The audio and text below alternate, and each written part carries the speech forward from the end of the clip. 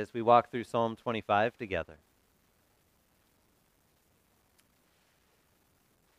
To you, O Lord, I lift up my soul.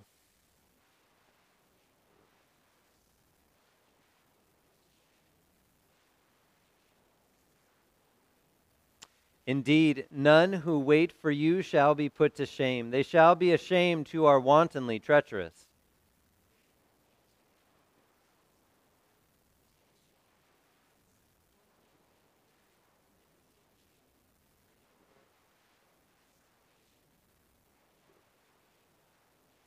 Remember your mercy, O Lord, and your steadfast love, for they have been from of old.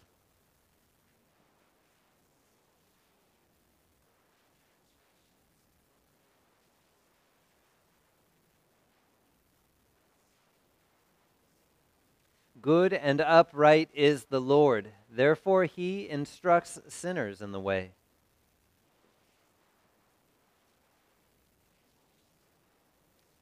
All the paths of the Lord are steadfast love and faithfulness for those who keep his covenant and his testimonies.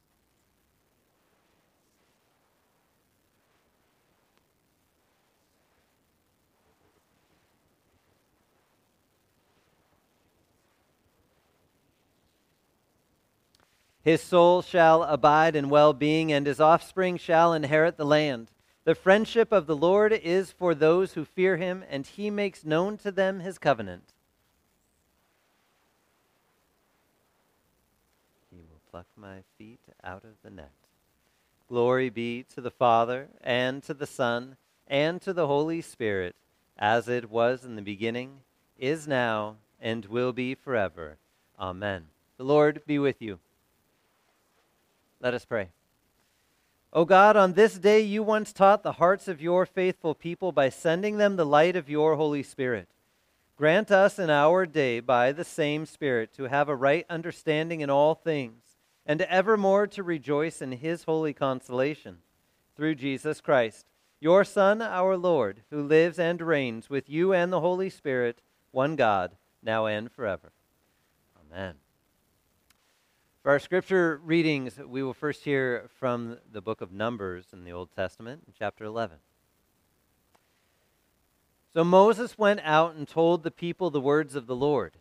And he gathered 70 men of the elders of the people and placed them around the tent. And then the Lord came down in the cloud and spoke to him, and took some of the Spirit that was on him and put it on the 70 elders. And as soon as the Spirit rested on them, they prophesied. But they did not continue doing it. Now 2 men remained in the camp, one named Eldad and the other named Medad. And the Spirit rested on them. They were among those registered, but they had not gone out to the tent. And so they prophesied in the camp. And a young man ran and told Moses, Eldad and Medad are prophesying in the camp. And Joshua the son of Nun, the assistant of Moses from his youth, said, My lord Moses, stop them. But Moses said to him, Are you jealous for my sake? Would that all the Lord's people were prophets, that the Lord would put his Spirit on them. And Moses and the elders of Israel returned to the camp. This is the word of the Lord. Our epistle reading this day from the book of Acts in the 2nd chapter. When the day of Pentecost arrived, they were all together in one place. And suddenly there came from heaven a sound like a mighty rushing wind, and it filled the entire house where they were sitting. And divided tongues as of fire appeared to them and rested on each one of them. And they were filled with the Holy Spirit, and began to speak in other tongues as the Spirit gave them utterance. Now there were dwelling in Jerusalem Jews, devout men from every nation under heaven. And at this sound the multitude came together, and they were bewildered, because each one was hearing them speak in his own language. And they were amazed and astonished, saying, Are not all these who are speaking Galileans? And how is it that we hear each of us in his own native language? Parthians and Medes and Elamites and residents of Mesopotamia, Judea and Cappadocia, Pontus and Asia, Phrygia and Pamphylia, Egypt and the parts of Libya belonging to Cyrene, and visitors from Rome, both Jews and proselytes, Cretans and Arabians. We hear them telling in our own tongues the mighty works of God." And all were amazed and perplexed, saying to one another, "What does this mean?" But others mocking said, "They are filled with new wine." But Peter, standing with the 11, lifted up his voice and addressed them. "Men of Judea and all who dwell in Jerusalem, let this be known to you and give ear to my words. For these people are not drunk, as you suppose, since it is only the third hour of the day. But this is what was uttered through the prophet Joel. In the last days it shall be, God declares, that I will pour out my Spirit on all flesh, and your sons and your daughters shall prophesy, and your young men shall see visions, and your old men shall dream dreams. Even on my male servants and female servants in those days I will pour out my Spirit, and they shall prophesy.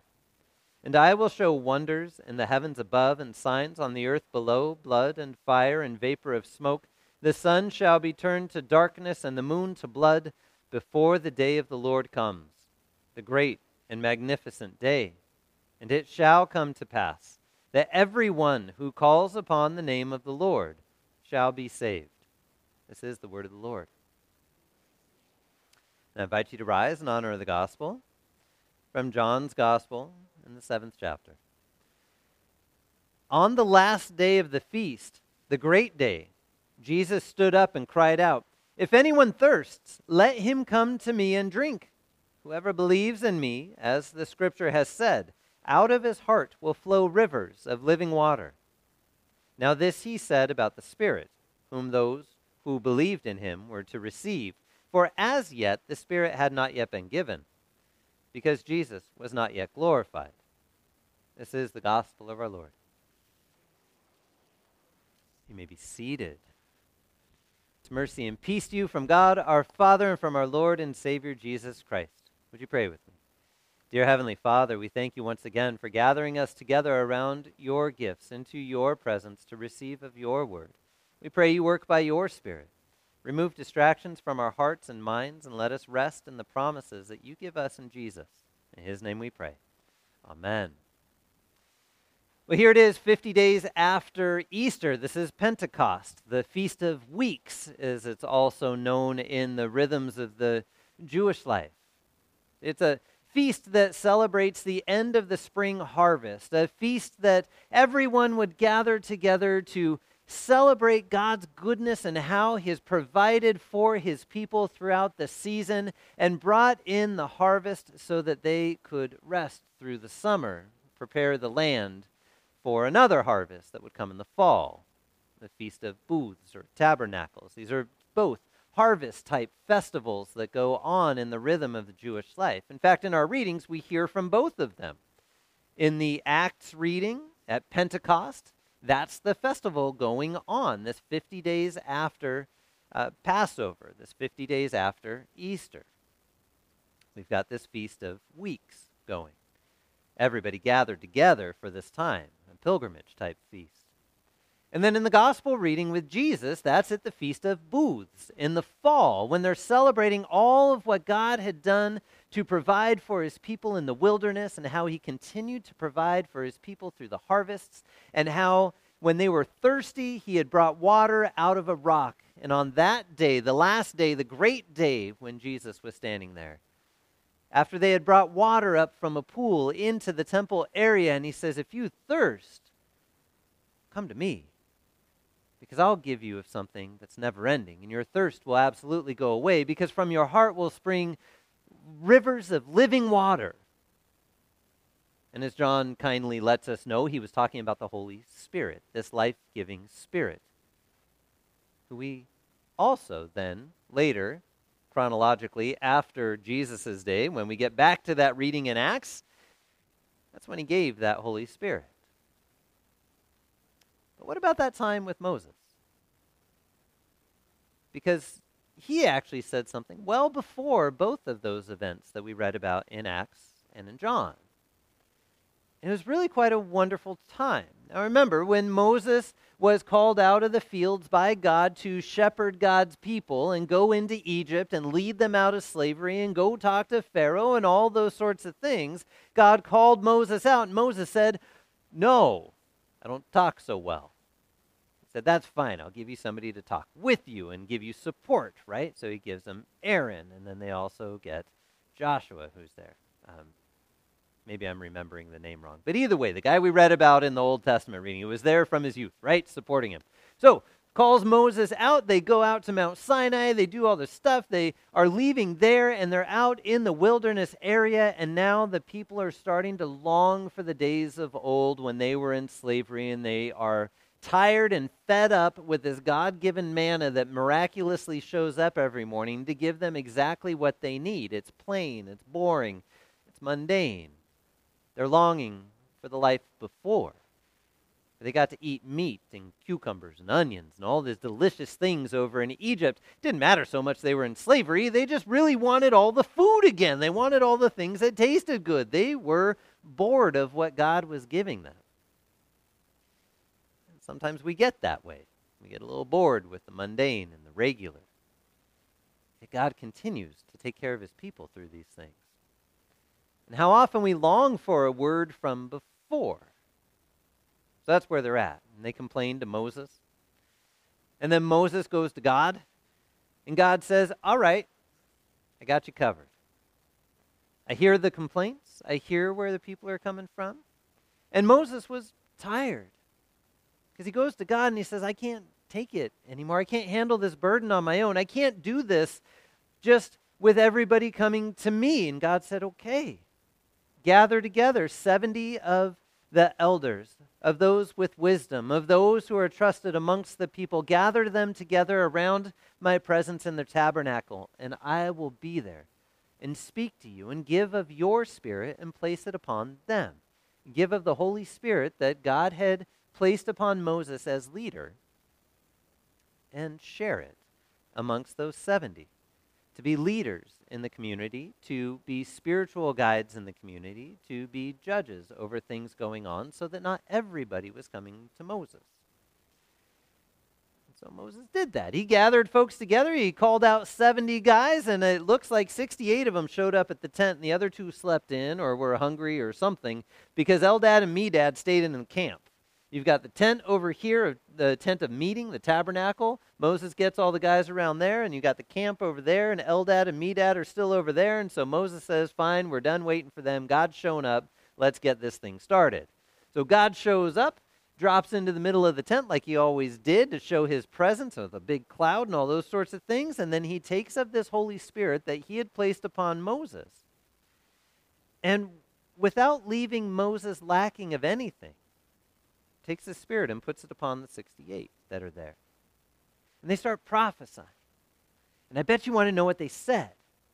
We have no idea.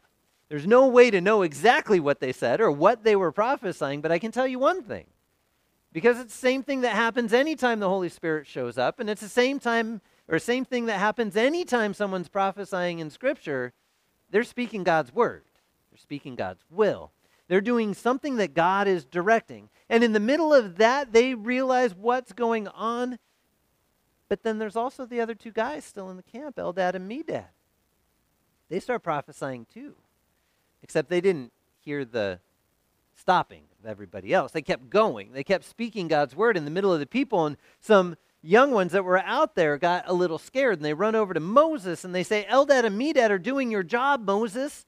And Joshua, the son of Nun, right, comes over and he says, Moses, these guys are doing your job. They're speaking God's word. Everybody might get misled. Watch out. Tell them to stop. Moses says, are you jealous for my sake? Do you think that I'm the only one that can lead and speak God's word? Oh, how would it be if everybody had God's presence with them? How would it be if God's Spirit was laid upon everybody? That's Moses' wish in that moment.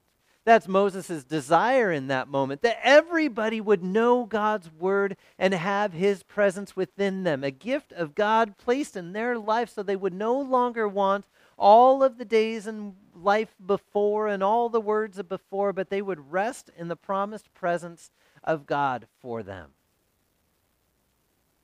What a beautiful desire. What a beautiful wish. And that's what you start to see. As the prophet Joel then comes later, and says all those things Moses has wished for, that's what's going to happen. And then you see this day of Pentecost, this beautiful day that has come after the ascension, this beautiful day that is the fulfillment of everything Christ promised when he went to the Father. And he told everybody, look, I'm going to die for you, I'm going to rise for you, I'm going to go to the Father for you and prepare a place, because if I don't go, then I can't send the Comforter. I can't send the Spirit of truth, the one who's going to lead you in all wisdom, the one who's going to guide you in all things, the one who's going to lead you in my word.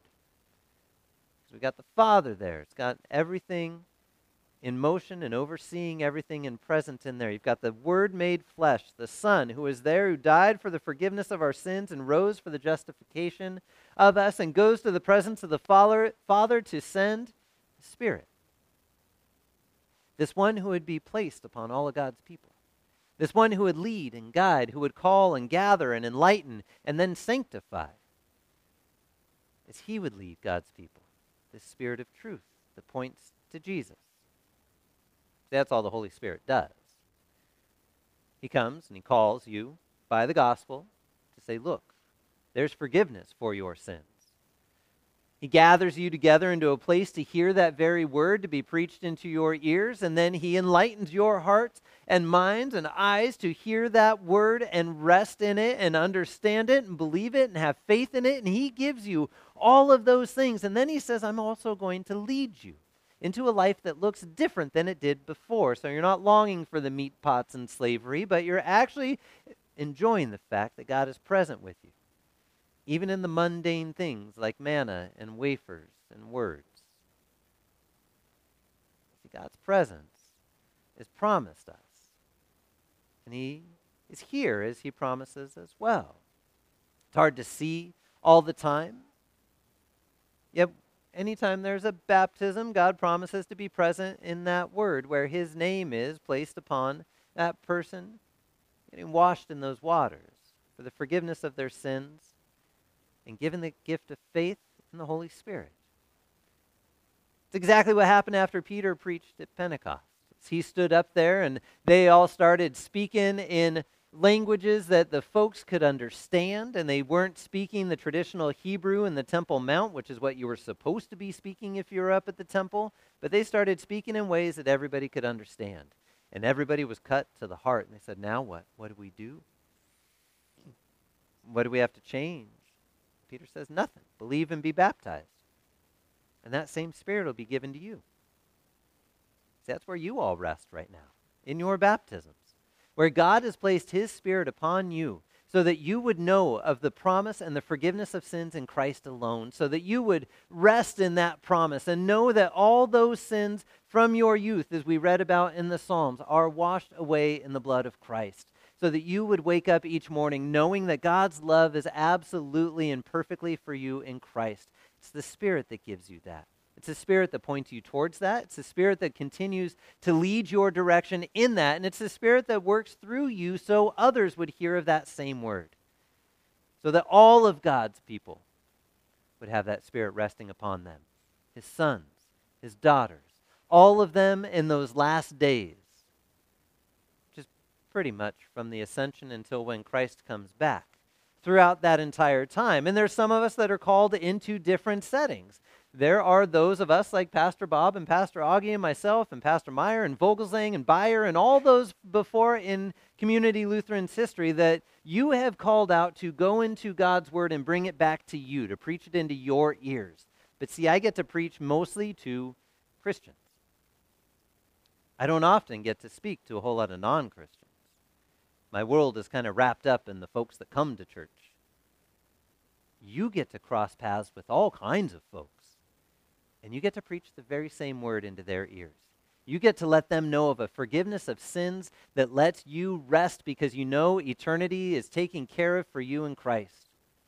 What a beautiful promise and a beautiful word to hand out to folks. But see, our prayer is always that the Holy Spirit continues to work as he did that day of Pentecost. That he would call people by the gospel, that he would gather them together to hear that word, whether it's one-on-one or in a bigger setting, that he would enlighten those hearts to have faith, to give them a gift that is willing to hold on to that word and trust in those promises and then lead them in that word. He leads you in that word.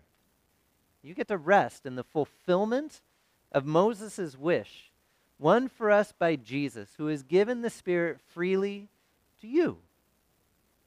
Amen. Would you pray with me? Dear Heavenly Father, we thank you for all that you have done to send of your promised Spirit to us, so that we would know of your presence, so that we would feel where you are with us, so that we would know that your word is active because of your Spirit. And we pray, Lord, that you continue to open our hearts and minds to your presence, to know of where you are for us, so that in the depths of our despair or the heights of our joy, we know that you are present with us as you promise, continuing to be with us until the day where you gather us together into your true physical presence, when you come back into your creation. We thank you for all the work that you do by your Spirit through us for the benefit of all those around us. In Jesus' name, amen.